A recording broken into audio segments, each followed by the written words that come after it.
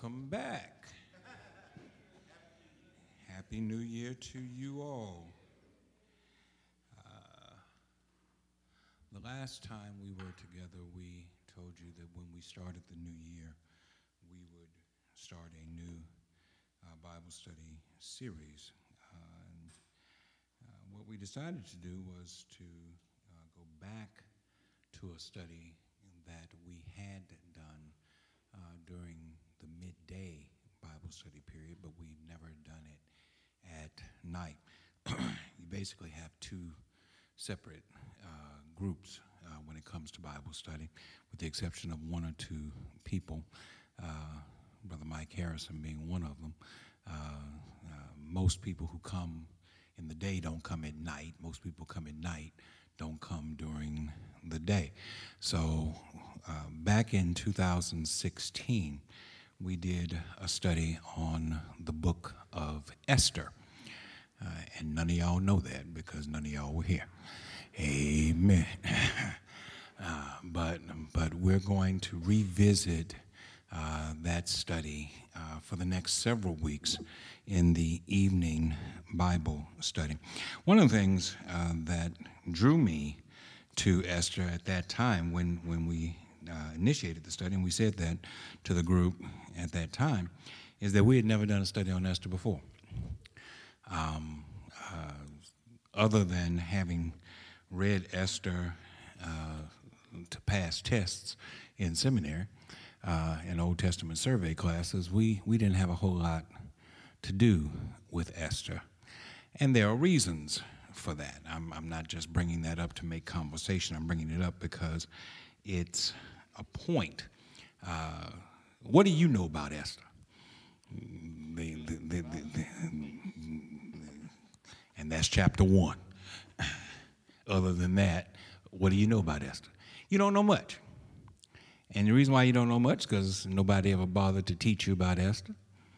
And not too many folk, preach on Esther. The only time you hear Esther's name come up is on a Women's Day when somebody wants to talk about a woman and they grab hold to Esther, and the only line in Esther that you know is perhaps you were born for a time such as this, and you don't even know who said it and who they were talking to or what they were talking about. We don't know anything about Esther, is my point.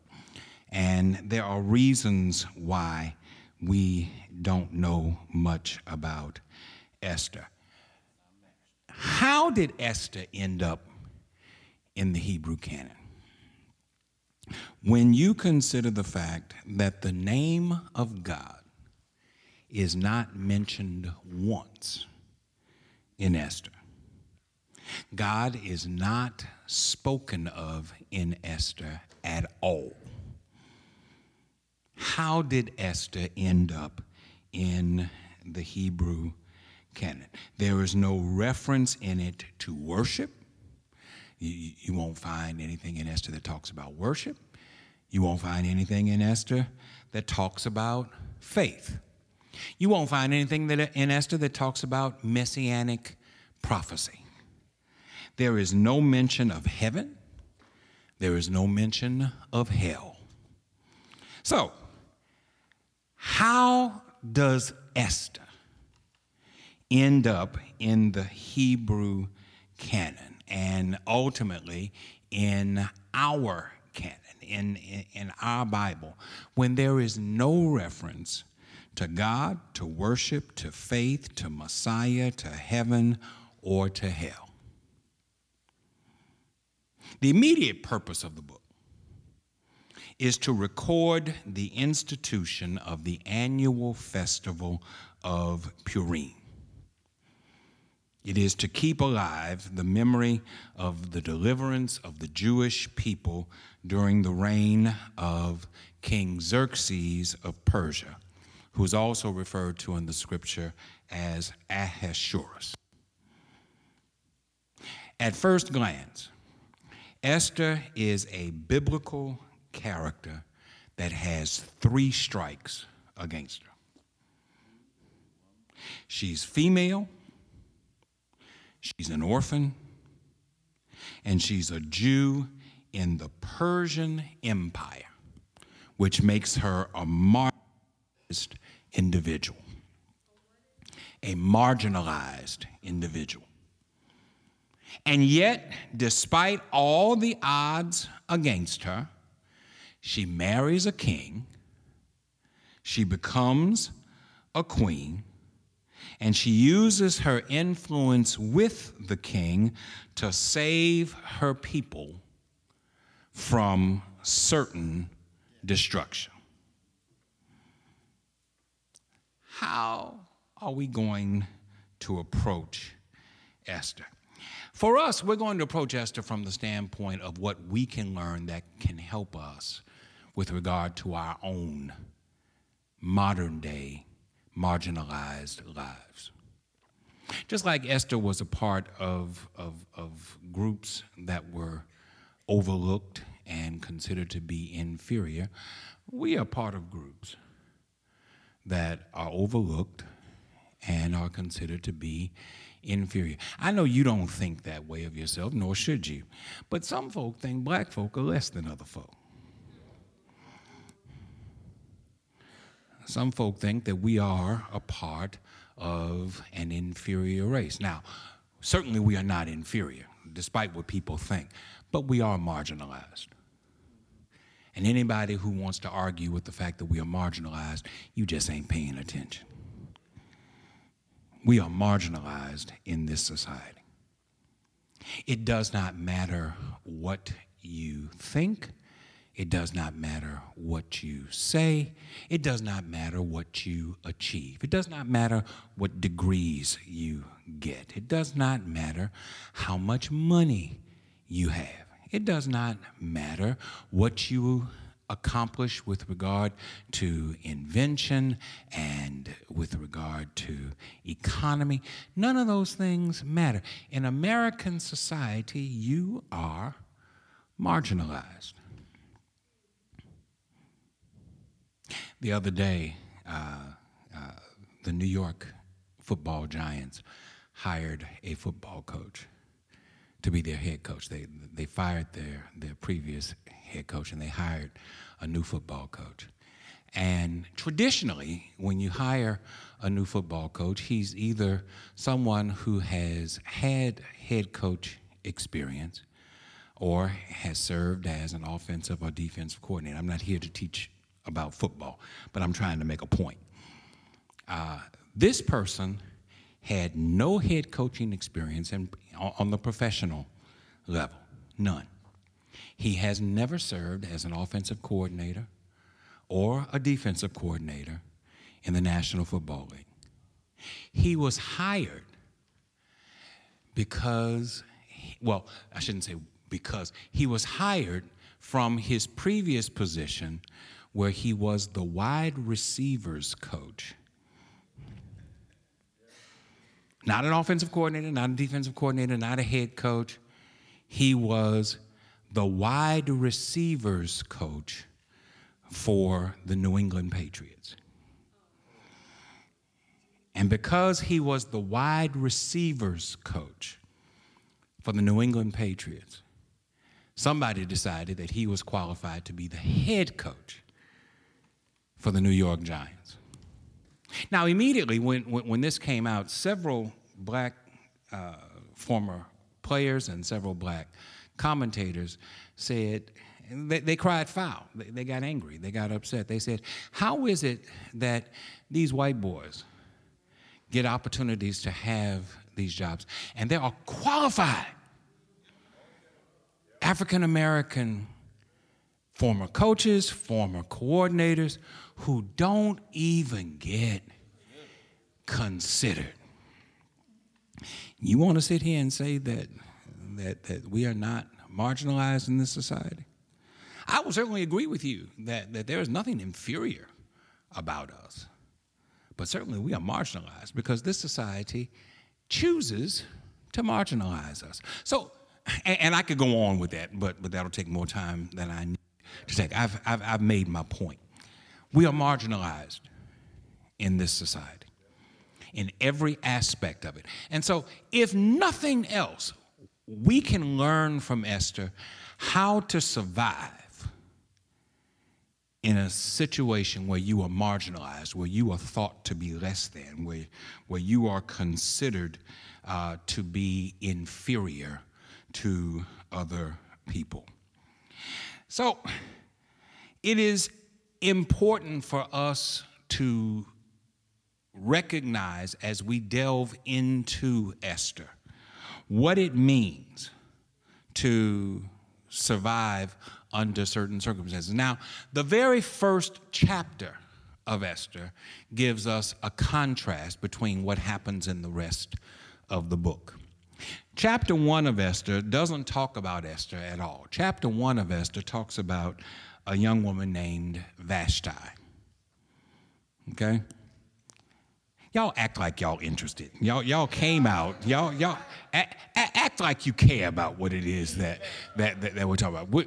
I want you to see the contrast between Esther and Vashti, because what you see in Vashti is the message of the alternative view to how Esther deals with her situation. Now, without telling the rest of the story of Esther, Esther saves her people by maneuvering into a position where she has a place of influence. And then she utilizes that influence in order to keep her people from being destroyed. So, in effect, what Esther does is she goes along to get along. You ought to know something about that. Have you ever been in a situation where you have had to go along to get along? You don't like what's going on. You disagree with what's going on, but you go along to get along.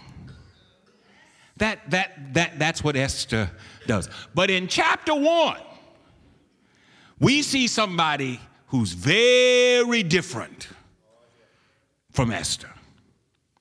Vashti takes a different attitude. Vashti's attitude is, I've gone along long enough. And I've tried to get along for as long as I can. I'm going to take a different approach. I'm going to act up. I'm going to act out. Now, I just asked you, do you know anybody who knows how to go along to get along? Do you know anybody who just acts up? I've had all I can stand. I can't stand no more. I ain't putting up with this foolishness no more. I'm going to do what I got to do and let the chips fall where they may. Y'all seem to know more about that than you knew about Esther. Well, in chapter 1, we see Vashti, and we see how she acts with regard to this situation. Are you ready? Yes. Esther, chapter 1. Let's look at the first 9 verses. This is the story of something that happened in the time of Xerxes, the Xerxes who ruled from India to Ethiopia, 127 provinces in all. King Xerxes ruled from his royal throne in the palace complex of Susa. In the 3rd year of his reign, he gave a banquet for all his officials and ministers. The military brass of Persia and Media were also there, along with the princes and governors of the provinces. For 6 months, he put on exhibit the huge wealth of his empire and its stunningly beautiful royal splendors. At the conclusion of the exhibit, the king threw a week-long party for everyone living in Susa, the capital, important and unimportant alike. The party was in the garden courtyard of the king's summer house.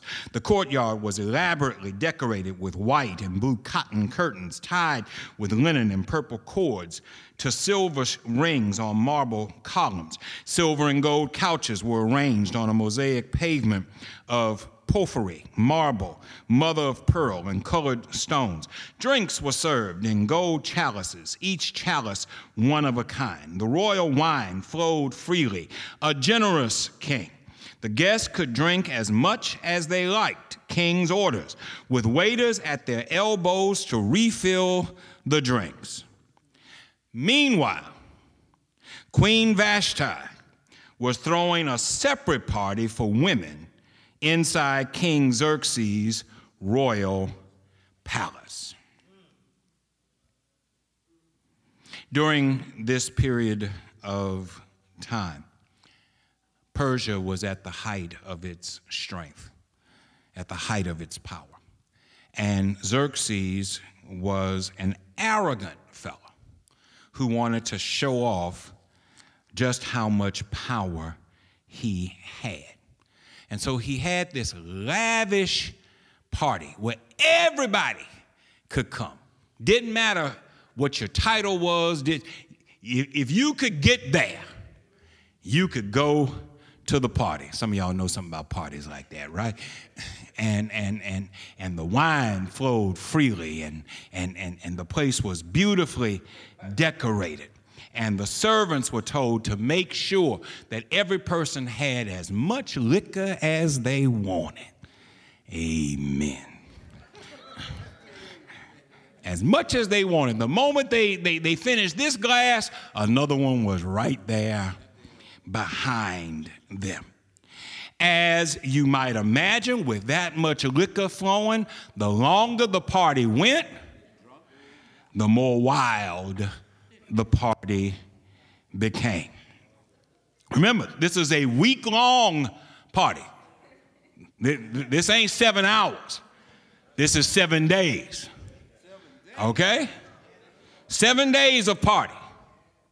On the 7th day of the party, remember now, they're over here, and Vashti has the women over yonder. Now we don't have a description of Vashti's party. We only have a description of Xerxes' party. And we see all the crazy stuff that's going on in Xerxes' party. We don't know what Vashti was doing. It could have been the same thing, could have been something completely different. But something happens in verse 10. On the 7th day of the party, the king, high on wine, translation drunk, ordered the 7 eunuchs who were his personal servants, and they have names there, I can't pronounce them, so I'm skipping over them, to bring him Queen Vashti, resplendent in her royal crown. He wanted to show off her beauty to the guests and officials. She was extremely good looking. But Queen Vashti refused to come. Refused the summons delivered by the eunuchs. Now, to make sure that everybody is on the same page, what is a eunuch? A eunuch is someone who has been, a male who has been castrated. Okay, whether they were born under that condition of castration or whether they suffered castration in order to serve the king. Eunuchs were castrated, and they were castrated for a particular reason. That was the way that the king made sure that the eunuch never did anything with the women that the king wanted to keep to himself. Okay, so he sends 7 eunuchs to bring one woman from her party over to his party. And he wants to put her on display. That's what the text says. He wanted to show off her beauty. She was extremely good looking. Now, some Jewish interpreters suggest that what Xerxes actually wanted, what the text is actually saying, because it says, come in her crown. Do you see that? Vashti resplendent in her royal crown. Some Jewish commentators say what he wanted her to do was walk in there with the crown on and nothing else. He wanted her to be completely naked with nothing on but the crown. Stay with me. I'm going somewhere. Vashti said no. Vashti said, I'm not coming. Vashti said that this is beneath my dignity, and I will not participate. Now remember, her husband is not just her husband. Her husband is the king over all of Persia. And when he says go, everybody else says, where you want me to go? What you want me to do? And they jump to it as quickly as they can.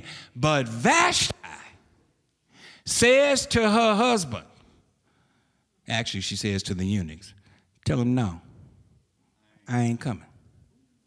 I ain't going.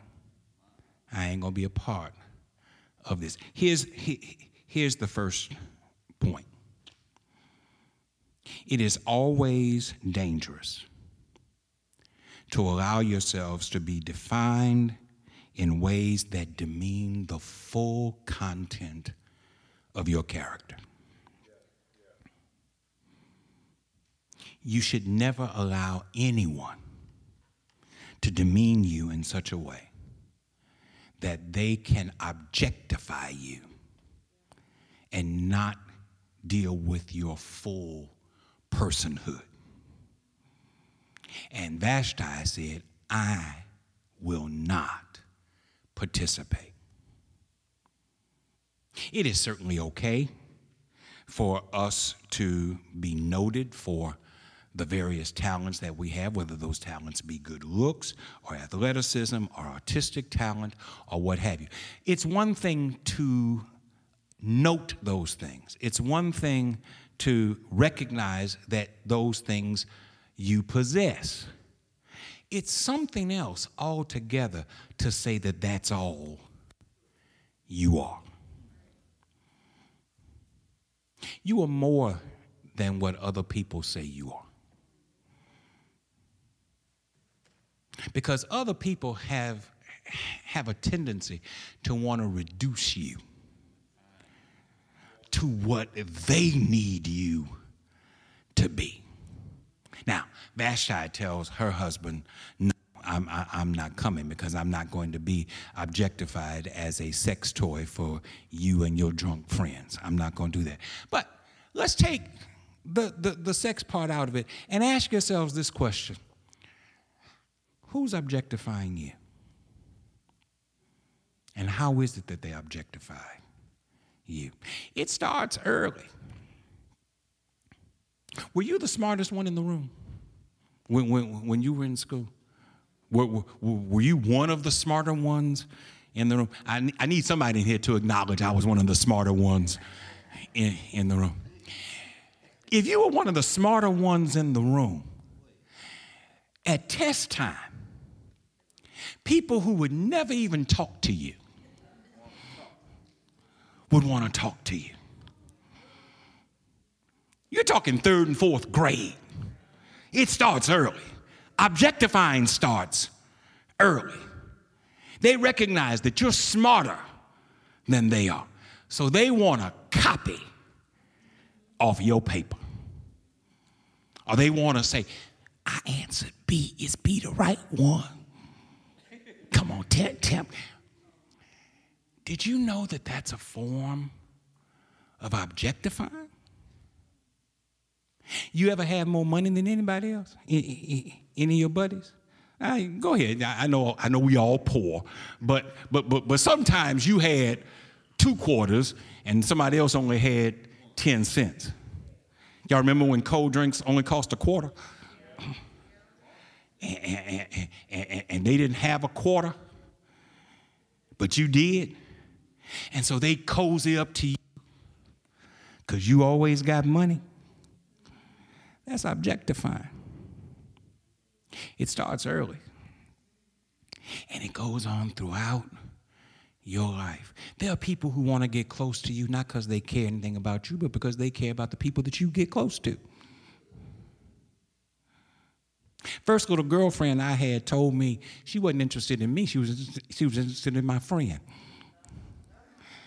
And she didn't know my friend, but she knew me. So she used me to get to my friend. The friend didn't want to have nothing to do with her. Sent her back. But objectifying starts early. We should never allow ourselves to be defined by what others have to say about us. You ought to know who you are. There's a hymn that says, I'm an heir of salvation, purchased by God. I'm born of his spirit.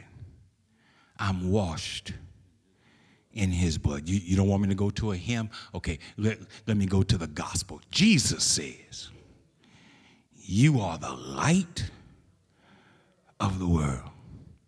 You are the salt of the earth. So why would you let somebody else define who you are?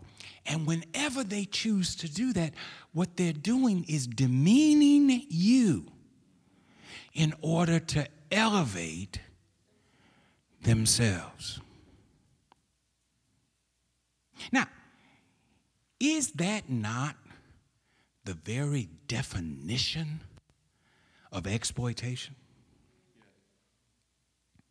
I'm going to use you to get what I want so that I can achieve, so that I can be happy, so that I can overcome. America is built on exploitation. And I have sense enough to know capitalism ain't going nowhere. It's here. It's going to be here, at least for the rest of my little life. And ain't no telling what the future holds. But capitalism is here. It's a reality. But never forget that when the church deals with capitalism, what you're trying to do is put a square peg into a round hole. Because the tenets of capitalism and the tenets of Christianity do not line up with each other. Because it is a capitalistic society, we have to learn how to work within the means of the capitalistic society, and we have to try to limit, to mitigate, to reduce the level of exploitation that we involve ourselves in. But let's be clear.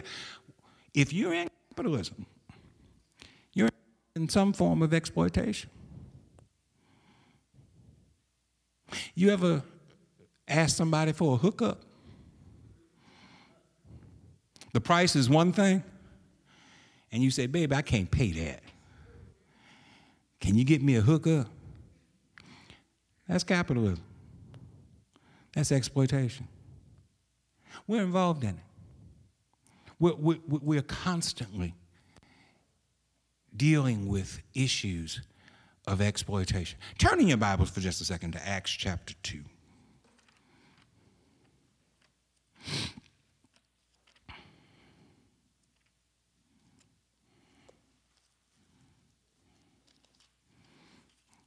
Because I said something and you looked at me as if to say, what you talking about? So I'm going to show you what I'm talking about.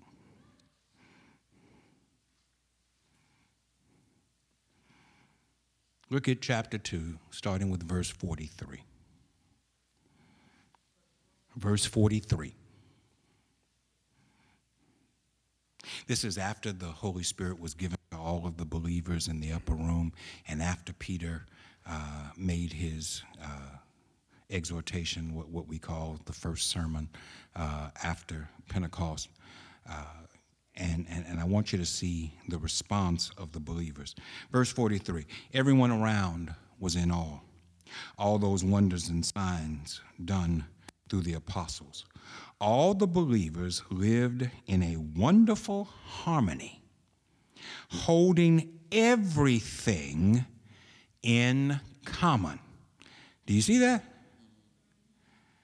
They sold whatever they owned and pooled their resources so that each person's need was met. You see that? That's Jesus. And that has nothing to do with capitalism. Selling their possessions and goods they gave to everyone as they had need. So, as Christians, this is what we're supposed to be about. We're supposed to be about the common good. I don't have anything that's just mine.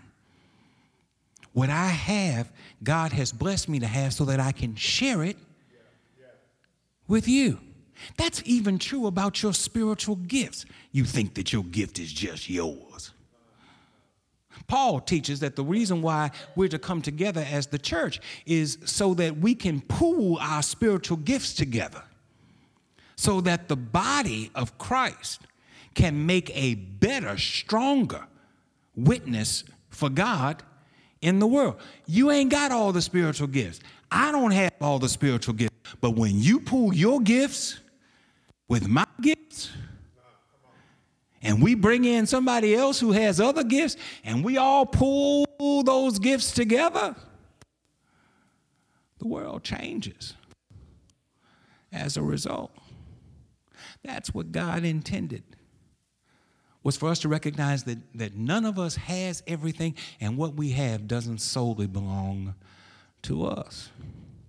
And so every time we talk about me and mine, and I ain't gonna give up nothing, and do you know how hard I had to work in order to get all this, and you start moving your head around and all that other. When you do all of that, you're actually spouting the capitalist line. And you are ignoring what Jesus said. Jesus said of himself, the Son of Man came not to be served, but to serve, and to give his life as a ransom for many. Make you turn one other place. Turn to Hebrews. I'm sorry, not Hebrews, Philippians. Chapter 2.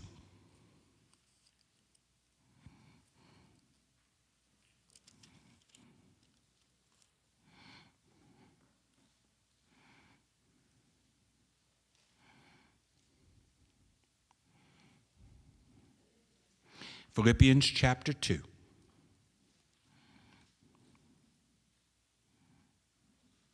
Paul is the one who's talking.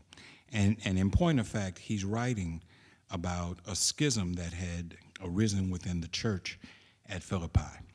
And he's urging the members of the church to not let the schism, not let the fracture grow any greater. And his solution is for everybody to humble themselves both to God and to one another. Now, in the process of doing that, he cites Jesus as an example. And he says in Philippians chapter 2, beginning with verse 5, think of yourselves the way Christ Jesus thought of himself. He had equal status with God, but didn't think so much of himself that he had to cling to the advantages of that status no matter what. Not at all. When the time came, he set aside the privileges of deity and took on the status of a slave, became human. Having become human, he stayed human. It was an incredibly humbling process. He didn't claim special privileges. Instead, he lived a selfless, obedient life and then died a selfless, obedient death. And the worst kind of death at that, a crucifixion. Because of that obedience, God lifted him high and honored him far beyond anyone or anything ever, so that all created beings in heaven and on earth, even those long ago dead and buried, will bow and worship before this Jesus Christ and call out in praise that he is the master of all, to the glorious honor of God the Father. That's our goal. That's our goal. That's how we are to live. That shouldn't just be words that we say amen to. That should be a goal for us to live, to humble ourselves, to give ourselves, not thinking, are they worth it? Are they worthy? Do it because it is what Christ did for you. Because I can guarantee you this. You weren't worth it. You weren't worthy. And yet he humbled himself for you. Xerxes says, you go get Vashti and tell her, come on in here and show herself to all. Show the fellas what I got. And Vashti says, no. You go back and tell him I said, no, I ain't coming. So what happens? Go back to Esther chapter 1. Look at verse 13. The king lost his temper. Seething with anger over her insolence, the king called in his counselors, all experts in legal matters. It was the king's practice to consult his expert advisors. Those closest to him were, and they got a long list of names, I ain't gonna call them, the 7 highest ranking princes of Persia and Media, the inner circle with access to the king's ear. He asked them what legal recourse they had against Queen Vashti for not obeying King Xerxes' summons delivered by the eunuchs. Now, I'm not crazy. This man is the king of Persia, and Persia is at this moment the most powerful nation in the world. You go back up a little bit earlier to what we read earlier. It says that there are 27 provinces of Persia that are all under the control and the authority of King Xerxes. Everybody in every one of those provinces has to do what King Xerxes says do. And Xerxes is used to being able to tell somebody to do something, and they snap to it as quickly as they possibly can. But when Vashti says no, he has to call a meeting. He has to call the lawyers in. And they have to sit around a table and have a conference to decide how he's going to respond. Something's wrong with that picture. Something is very wrong with this picture. How is it that I can be so much in charge, but when somebody says no, I don't know what to do? Here's the key. Maybe he's not really in charge. Oh, Lord, I just said something. maybe he's not really in charge. Y'all think that the current occupant of the Oval Office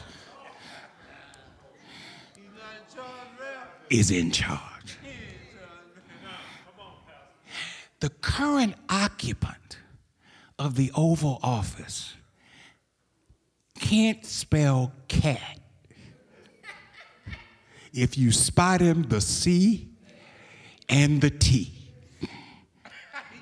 He's not in charge.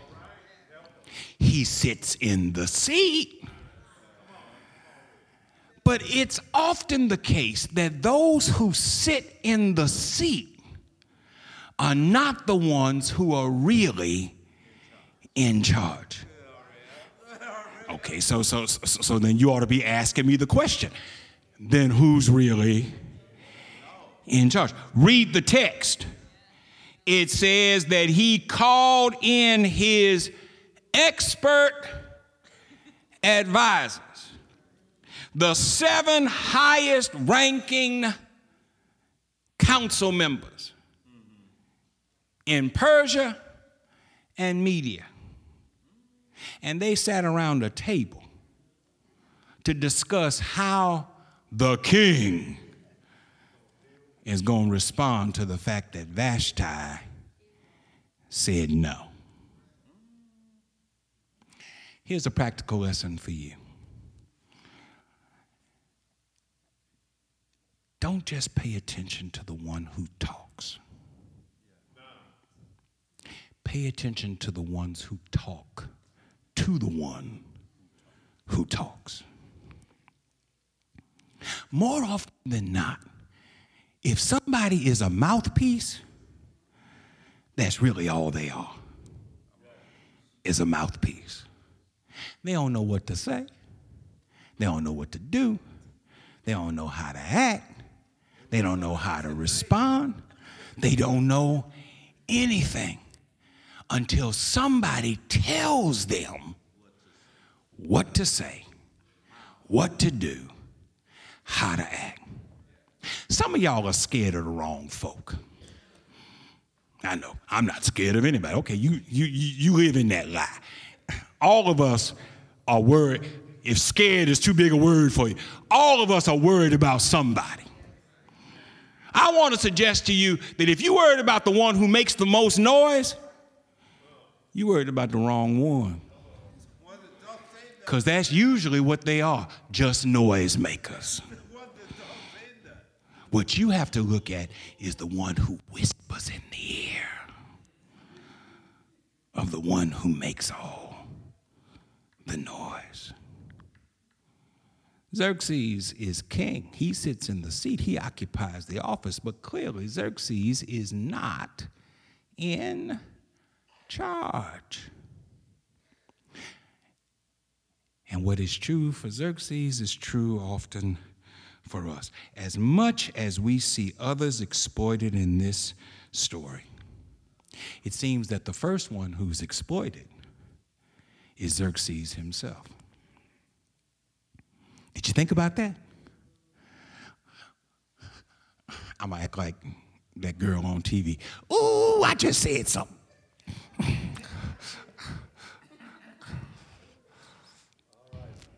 And I did.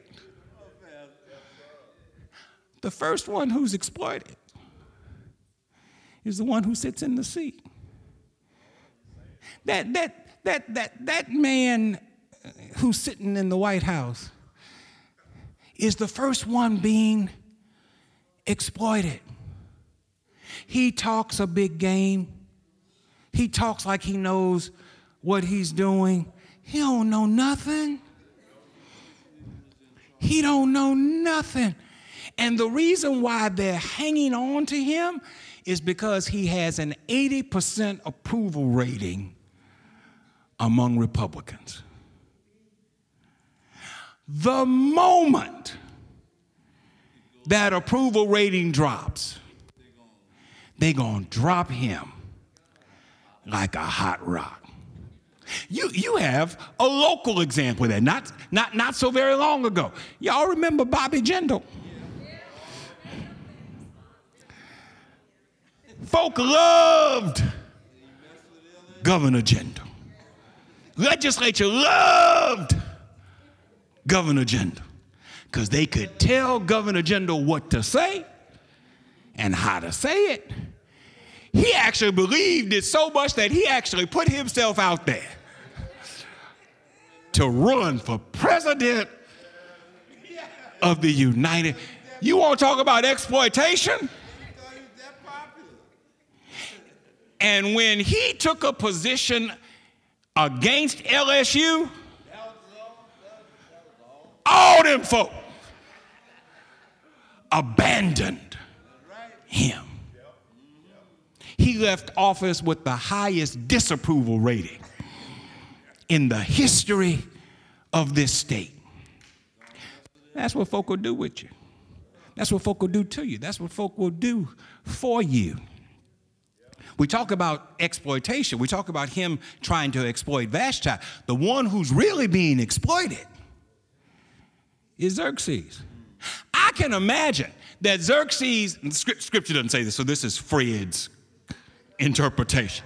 I can imagine that as they got drunk, they said to Xerxes, man, I sure would like to see that fine wife of yours.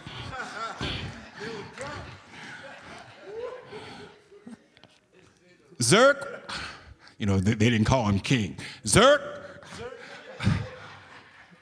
why don't you have that girl come on over here? Show herself. And he is so dumb, he said, that's a good idea. That's what I'm going to do. And he didn't know what to do when Vashti said no. Ain't got but 15 minutes left. I'm going to get through chapter 1 before I'm done. Memucan spoke up in the council of the king and princes. It's not only the king Queen Vashti has insulted, it's all of us. See what I'm talking about? It's not just the king. It's all of us, leaders and people alike in every last one of King Xerxes' provinces. The word's going to get out. Did you hear the latest about Queen Vashti?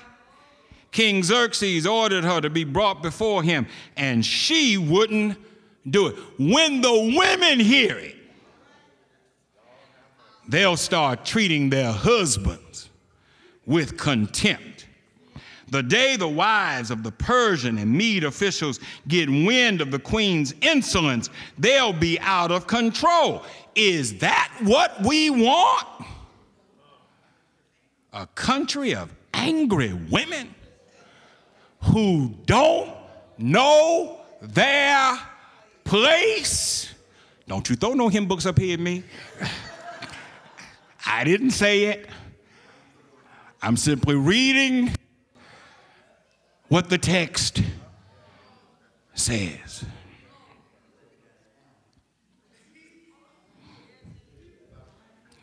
I got to hurry on because I still got a couple more verses to get to. But let me say this. It is insecure men that obsess over female submission to their authority. It is insecure white folk who obsess over Negroes staying in their place. It is insecure rich folk who obsess over making sure that poor folk stay poor. The key to this whole thing is insecurity. You get this thing where you think you get to a place where you've had enough. Let me ask you a question. Do you remember when you ain't had nothing? And when you had nothing, you thought, if I just get this little something, I'll be satisfied. I don't need nothing else. Just let me get this little something. And then God lets you get that little something. And next thing you know, you want something else. When I was a boy, we started in October getting upset about what we were going to get for Christmas. Christmas couldn't come fast enough. The Sears catalog came in the mail, and the Alden's catalog came in the mail, and we would go and grab the catalog, and we would flip to the page. We didn't want to see the clothes. We wanted to get to the toys.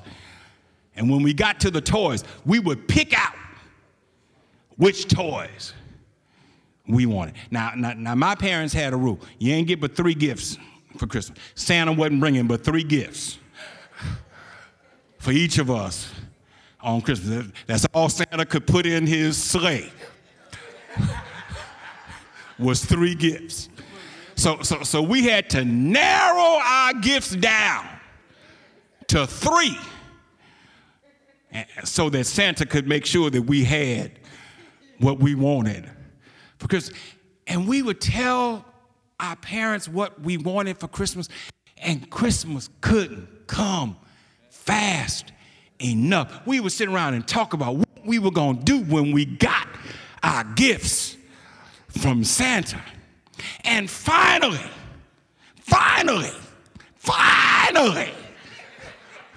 Christmas Day came. And my daddy had a rule: don't wake me up before 6 o'clock in the morning.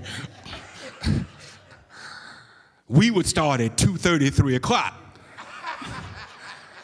And he said, no, come back in here till it's 6 o'clock. And at 6 o'clock, we would all go into the living room, and he'd open the door, and we'd see the gifts that Santa had brought. And Santa got us just what we wanted. And we would jump on our gifts, and we would play with our toys, and that would last from 6 to 7 to 8. Around 9 o'clock, we started thinking about next Christmas.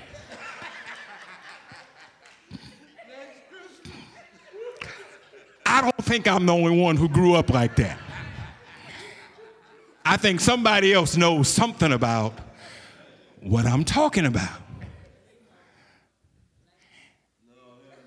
We're never satisfied. Now, what does all that have to do with the text? Insecure people want to make sure that they have everything and that you have nothing. And the only something that you have is what they want to give you.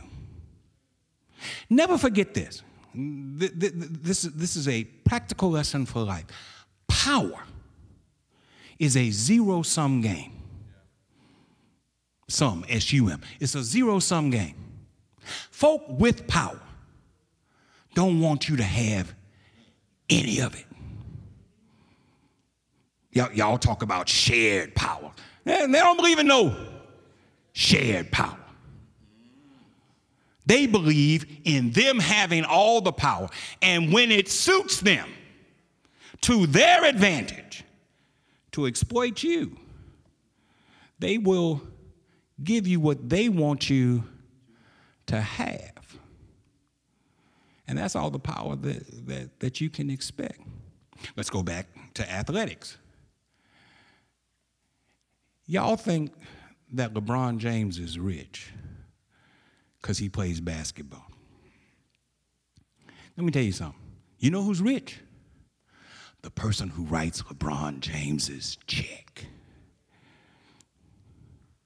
LeBron James got money, but the person who writes his check, they got wealth. Chris Rock used to tell a joke. He used to say, Oprah is rich, but Bill Gates has wealth. He said if Bill Gates woke up with Oprah's money one morning, he'd jump out of a window. There's a difference between rich and wealth. Folk with power don't want you to have none of it. And they are insecure about the power that they have.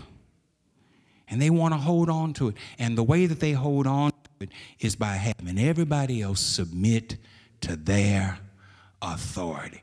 Vashti has not just insulted our great king. Vashti has insulted all of us. And she set a poor example for all the other women. Next thing you know, they all going to be saying no to us. We can't let that stand.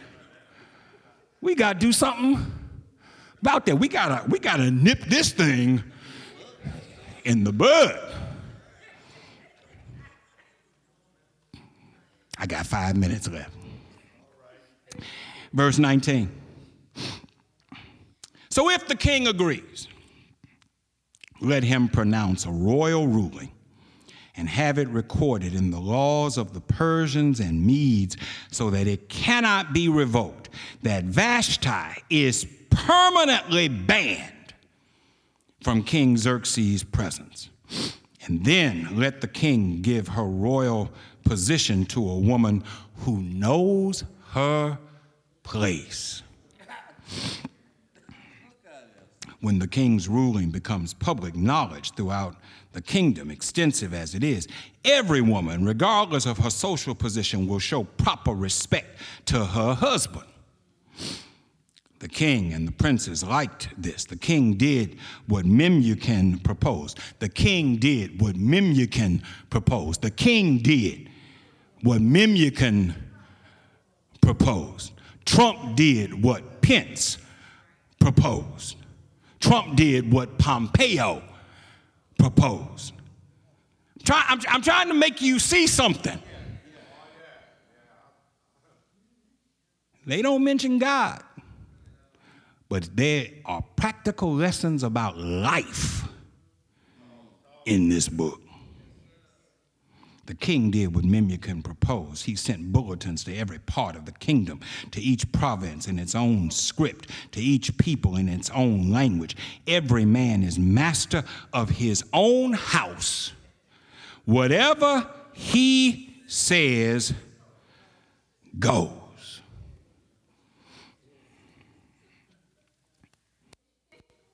I got 4 minutes. Stay with me for 4 minutes. Lawrence, you there? 4 minutes. That's all I need. Every African American ought to cringe when they read the words that Memucan uses. These are the words that slave masters used to keep you enslaved. These are the words that white supremacists use today to try to keep you down. And what it tells us is what Solomon said: there is nothing new under the sun. You think what you're going through, you the first person to ever go through it. Get in line. As Reverend Domain says, get in line, baby. Got a whole lot of folk who have gone through what you're going through. It is the goal of those in charge to stay in charge. They'll do it benevolently if they can, but they'll do it any way they have to if they can't. You ever know folk who nice to you 1 minute and then they stop being nice? That's because you ain't giving them what they want. So if they can't get it through nice, they're going to go and try to get it some other kind of way. At the end of chapter 1, you never hear anything more about Vashti. She is not mentioned anywhere else in the scripture except at the very start of chapter 2. And yet, what Vashti does here is extremely important. There's an extremely important lesson that she gives to us. And that is, sometimes you have to pay a price in order to maintain your integrity. If your integrity means something to you, then you have to be willing to pay the price. This thing about having your cake and eating it too doesn't work in life. When Rosa Parks sat down on the bus and said that she wasn't going to get back up, she might not have had a full understanding of everything that she was doing, but she did understand that as far as the law of that time was concerned, she was breaking the law.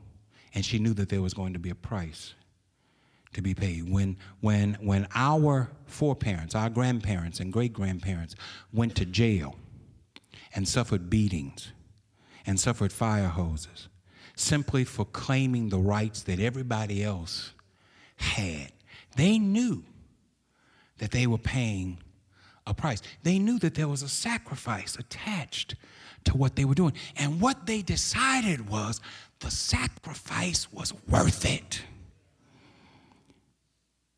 Because I've been disrespected long enough.